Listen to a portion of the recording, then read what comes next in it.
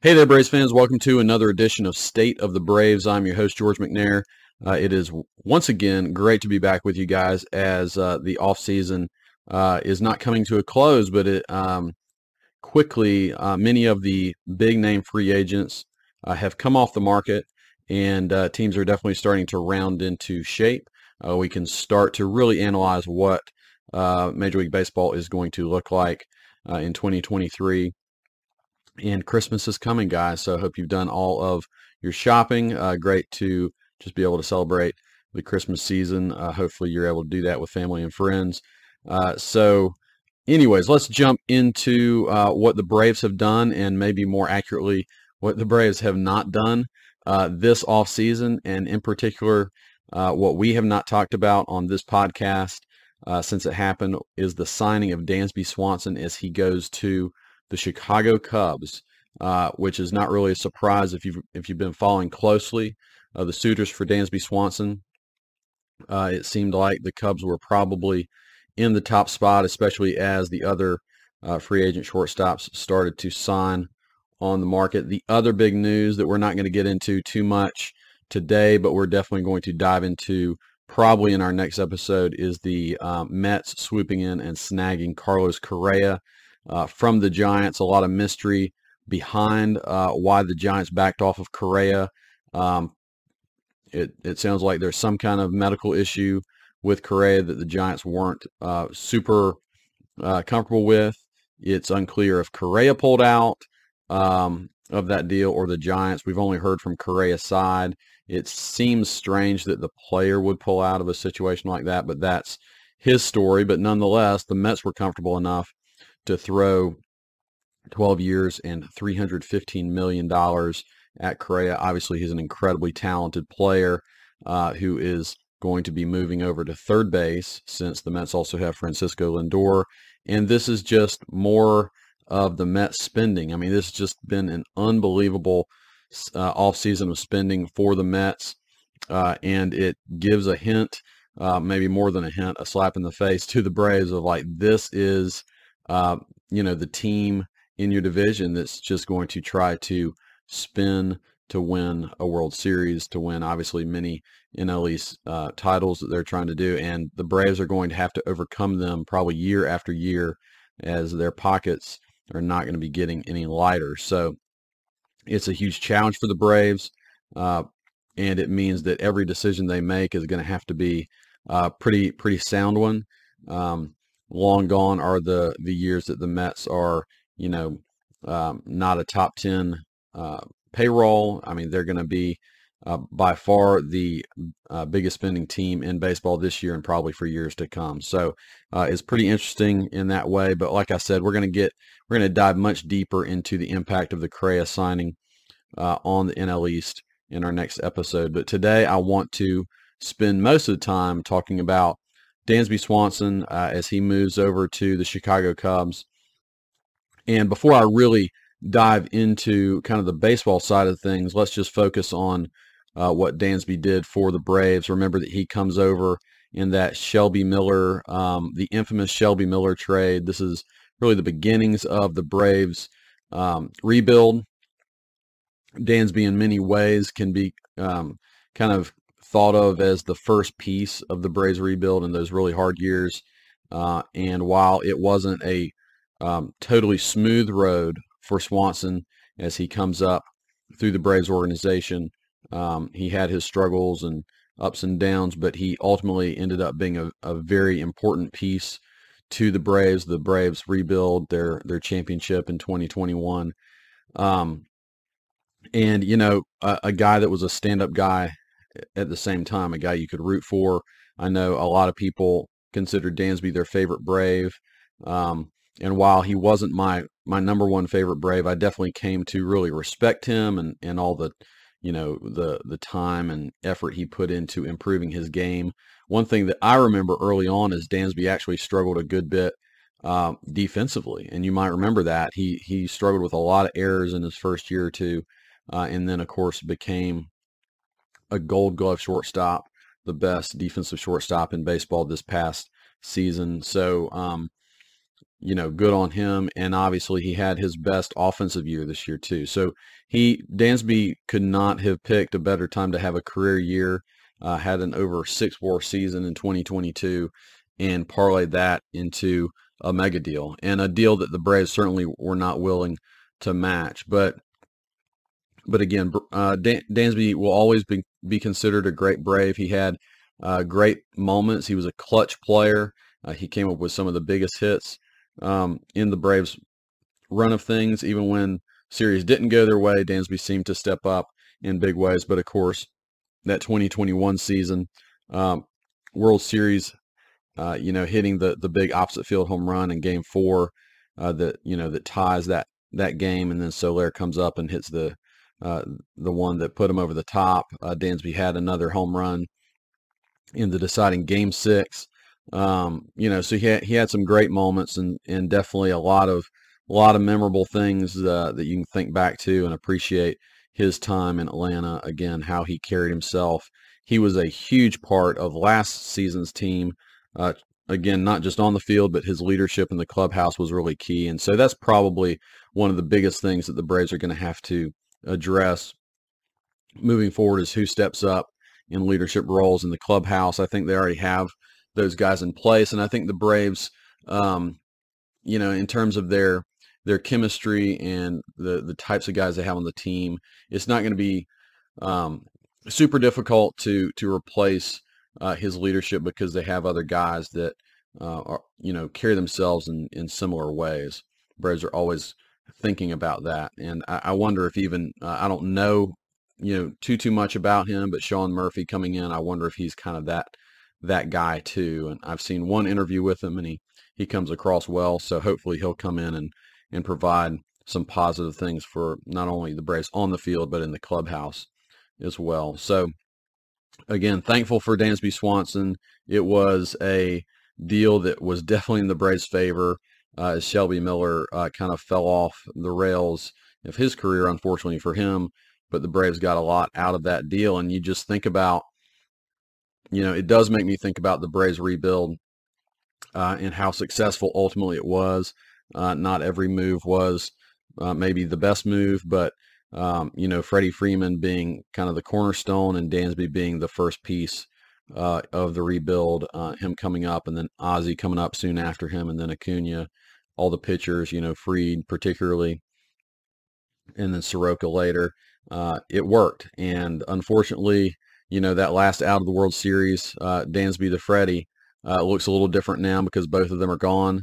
But I'm so glad that they both had a key role in winning that World Series for the Braves. So we move on, and we think about Dansby in this offseason, similar to Freddie Freeman. He gets to free agency, and you wonder, are the Braves going to be aggressive to sign him? And clearly they were not. In retrospect, the Braves had little to no shot of re-signing Dansby Swanson this offseason because of what they were willing to offer him, and I think how they viewed Dansby and his value.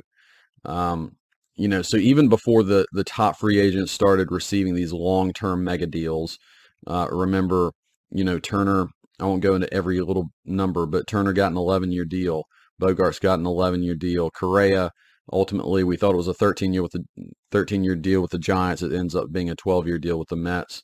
But, $280 to $300+ million, these guys. And so while Dansby was not quite on that tier, it quickly became obvious that the Braves were not going to be playing in those waters. The Braves offered Dansby a 6-year, $100 million deal or thereabouts. Dansby, it was reported at one point, asked the Braves for 6 years, $140 million. So they already started $40 million off. And the reports are that the Braves never really upped their offer at all. And so I think they had pegged what they thought Dansby's value was, and they were not budging off of that. And that sounds very familiar to how they approached the Freddie Freeman free agency last year as well. I think the Braves, you can say this, right? The Braves, more than any other team, understand who Dansby Swanson is, the type of player he is. And that's the positives and negatives, right? Dansby Swanson is a great leader. He's a great defensive shortstop, and he's a slightly above average offensive player, um, who is very inconsistent offensively. Keep in mind that Dansby had his best offensive season last year, and he was above league average, but he wasn't blowing it away. He wasn't 130 um, WRC plus. He was 116. So if he dips it all from that, he's not really giving you much offensively. So, if you're a big WAR guy, another way to look at it is teams this offseason seem to be viewing Dansby as that 6 WAR player that he was in 2022. And I just think the Braves knew that that was the very top of the ceiling for Dansby. He might not do that again. They were probably willing to pay, for the 4 wins above replacement Dansby, not the 6 WAR guy that he showed in 2022. If you look at Fangraphs, I'm not totally sold out on player projections, though they are a helpful tool. Dansby is only projected to be a 3.3 WAR player next season, so that's a lot of money to pay. The Cubs ultimately paying him, 7 years, $177 million. That's over $25 million a year. And if he's only a 3.5 WAR player, that's a high price to pay for that guy. That's a very good player, by the way, but it's not an all-star player. It's not an elite player. So, I think ultimately this decision was actually far easier for the Braves to make than the Freddie Freeman decision. I think Freddie was what they were offering him and what he got, there wasn't as big of a gap. I think, ultimately the weirdness of last offseason with the lockout probably was one of the biggest hindrances to something getting done. But nonetheless, not to rehash that, I think that one was harder on Anthopoulos. I think that was harder on the Braves because it was much closer. I think the market was so far off what the Braves valued Dansby to be that they came into this offseason knowing that it's almost impossible for them to re-sign Dansby, and that's why they probably never came back with a different offer for him. So you can't really blame Dansby, right? He got $77 million more from the Cubs than what the Braves were offering him. And he goes to Chicago. Let me tell you something. I mean, if you've ever been to Wrigley Field, you know that playing for the Cubs would be pretty great. It's a great, historic, awesome place to play. Cubs fans are great fans. They are supportive. They don't have unrealistic expectations to always win, but they're going to be in your corner. So I think in that way, it's very similar to Atlanta. They have a great manager who I'm sure Dansby likes a lot. In David Ross, who ended his career, one of the last seasons of his career with the Braves. You might remember him. And great place to play. His wife plays for the Chicago women's soccer team. I don't know if she'll always have, her career might not always keep her there, but nonetheless, at least for this first year of marriage, they are setting themselves up for a nice year there in Chicago. So, you happy for Dansby? I think it actually is a really good place for him to end up. I think the only question mark is, will the Cubs be able to win anytime soon? It's a weaker division, so maybe, but probably not next year. So that Dansby will definitely be wanting to lead the charge in turning that team around. We'll see if that happens, but wish nothing but the best for him. But of course, we want to focus on the Braves. So, as I look through, if you really love Dansby and you're just upset about him moving on, which I totally understand, think through how the Braves operate. And I think these last 2 off seasons have given us far more clear indications of how the Braves make their decisions. I've mentioned this before. Alex Anthopoulos is all about value, but I also think he's about mitigating risk as well. You look at the free agents this season that have gone to teams. Most free agents hit the market between ages of 28 and 30 years old. You look at Carlos Correa, you look at Turner, you look at Bogarts. They got these long deals that are going to pay them into their 40s. Dansby is going to be paid until he's 36, 37 with the Cubs. The Braves don't do that. They don't commit long-term extensions to players into their late 30s. And so, that's why they didn't aggressively go after Dansby, or give him, more years.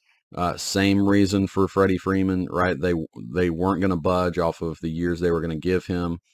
And so, but you look at the positive side of things. The Braves are willing to commit to players into their early 30s. That's why you see all of these extensions happening to their younger players.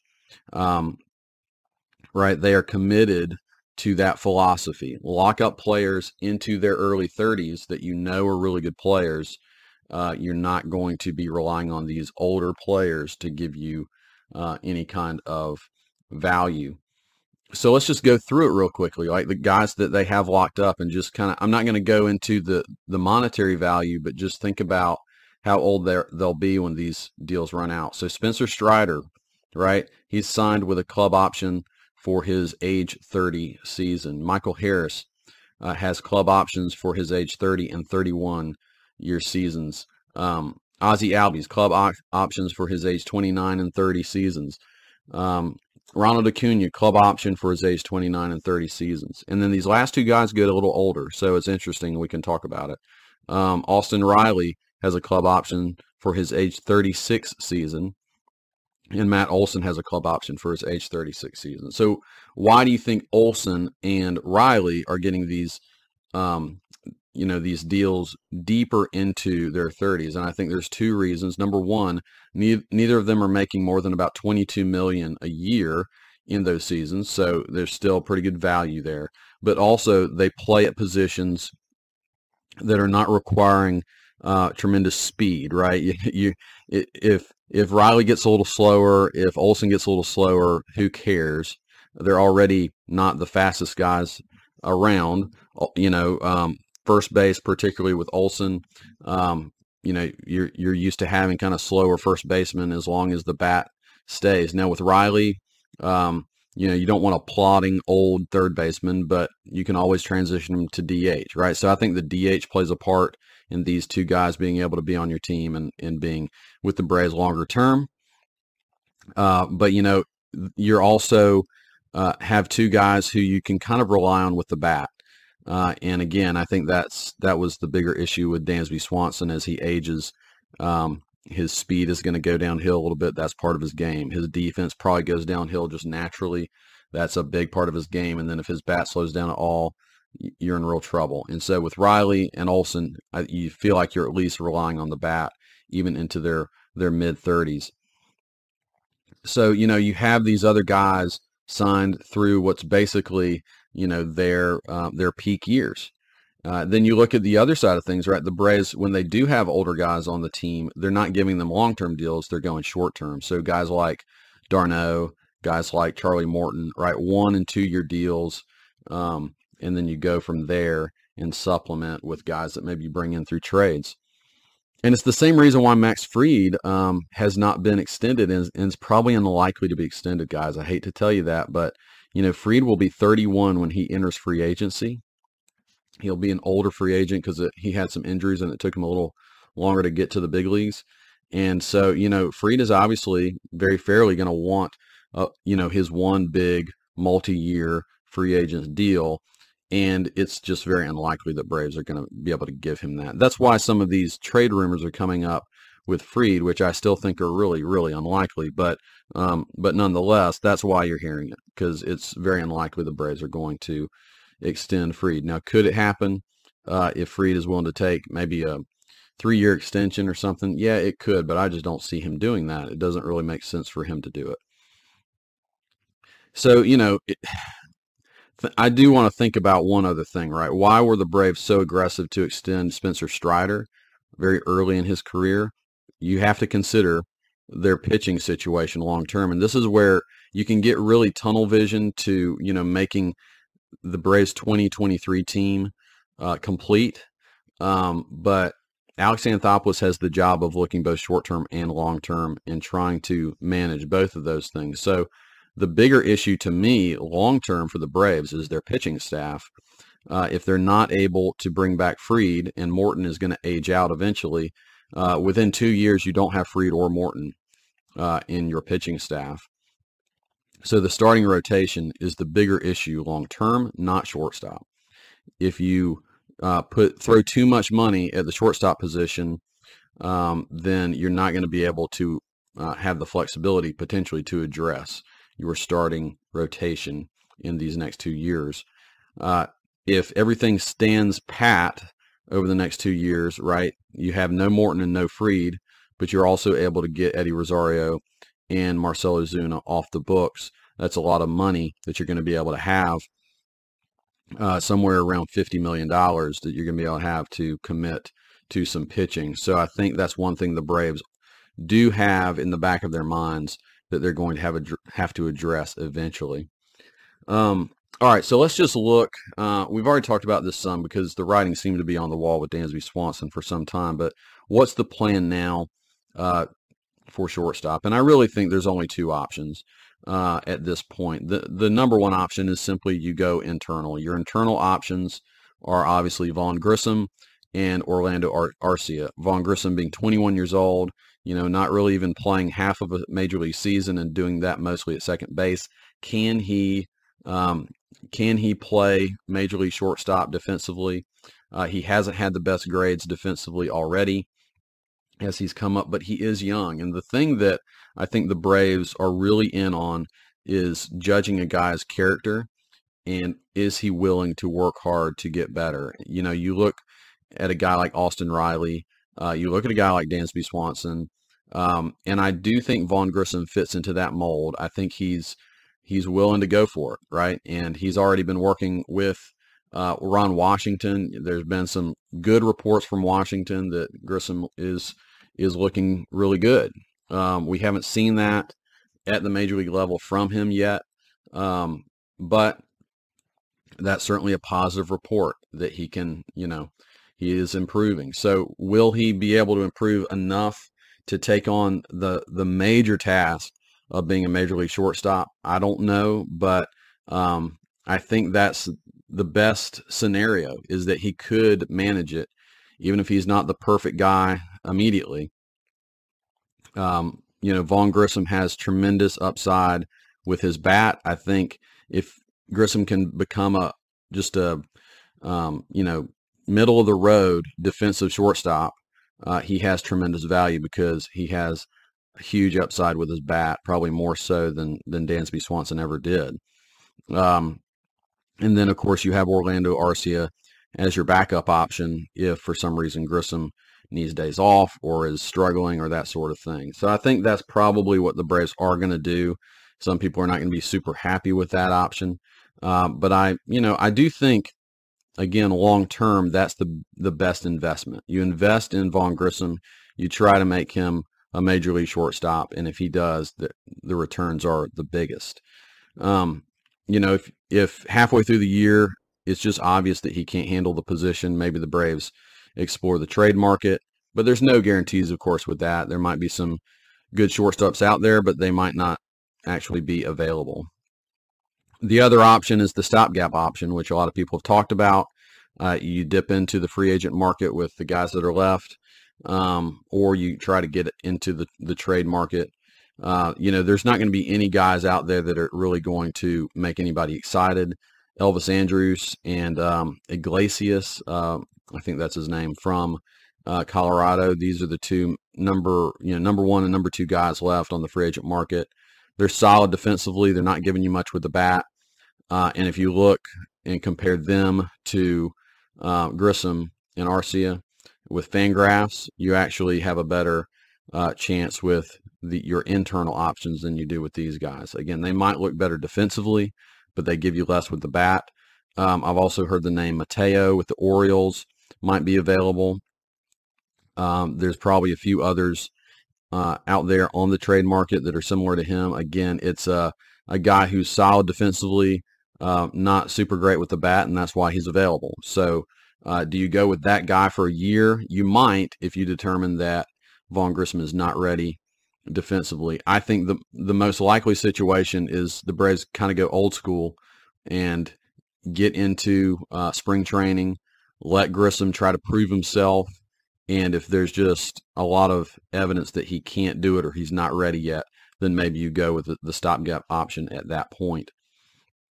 The other thing that's connected to the Dansby Swanson stuff is left field. You know, the Braves, if they can't improve shortstop, well, maybe they go out and get a left fielder. Well, the bad news there is there's only really one solid left field option left on the free agent market. That's Michael Conforto. I'm really doubtful the Braves are going to go out and get him at this point. And, you know, we've already mentioned with the Sean Murphy trade, the Braves have not a lot left in the farm system to deal from too. So I really think the Braves are probably done. And, you know, that's a little frustrating. I think there are some moves the Braves could have made to make themselves better, especially in left field. The idea of just going with Rosario and Ozuna is very frustrating. As you guys know, I make no bones about it. I wish Ozuna was gone from the team. But I do think at least I like Eddie Rosario.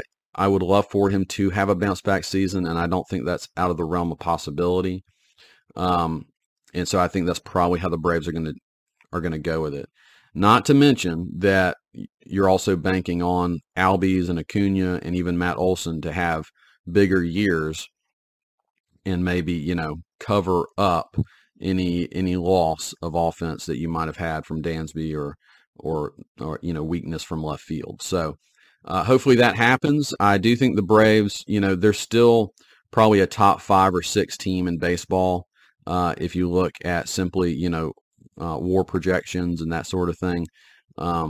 So, you know, it's not a woe is us, we're terrible kind of situation. But as you look at what has happened in free agency with the Phillies, but particularly with the Mets, the task obviously has gotten a lot harder. So we're going to dig into that next episode. What do the Braves really have to do in terms of the Mets? And not forgetting about the Phillies either. You know, we'll also see maybe something will happen in this next week, next few days that will change things. So, all right, guys. Well, I hope you enjoyed this episode of State of the Braves, and I will talk to you soon.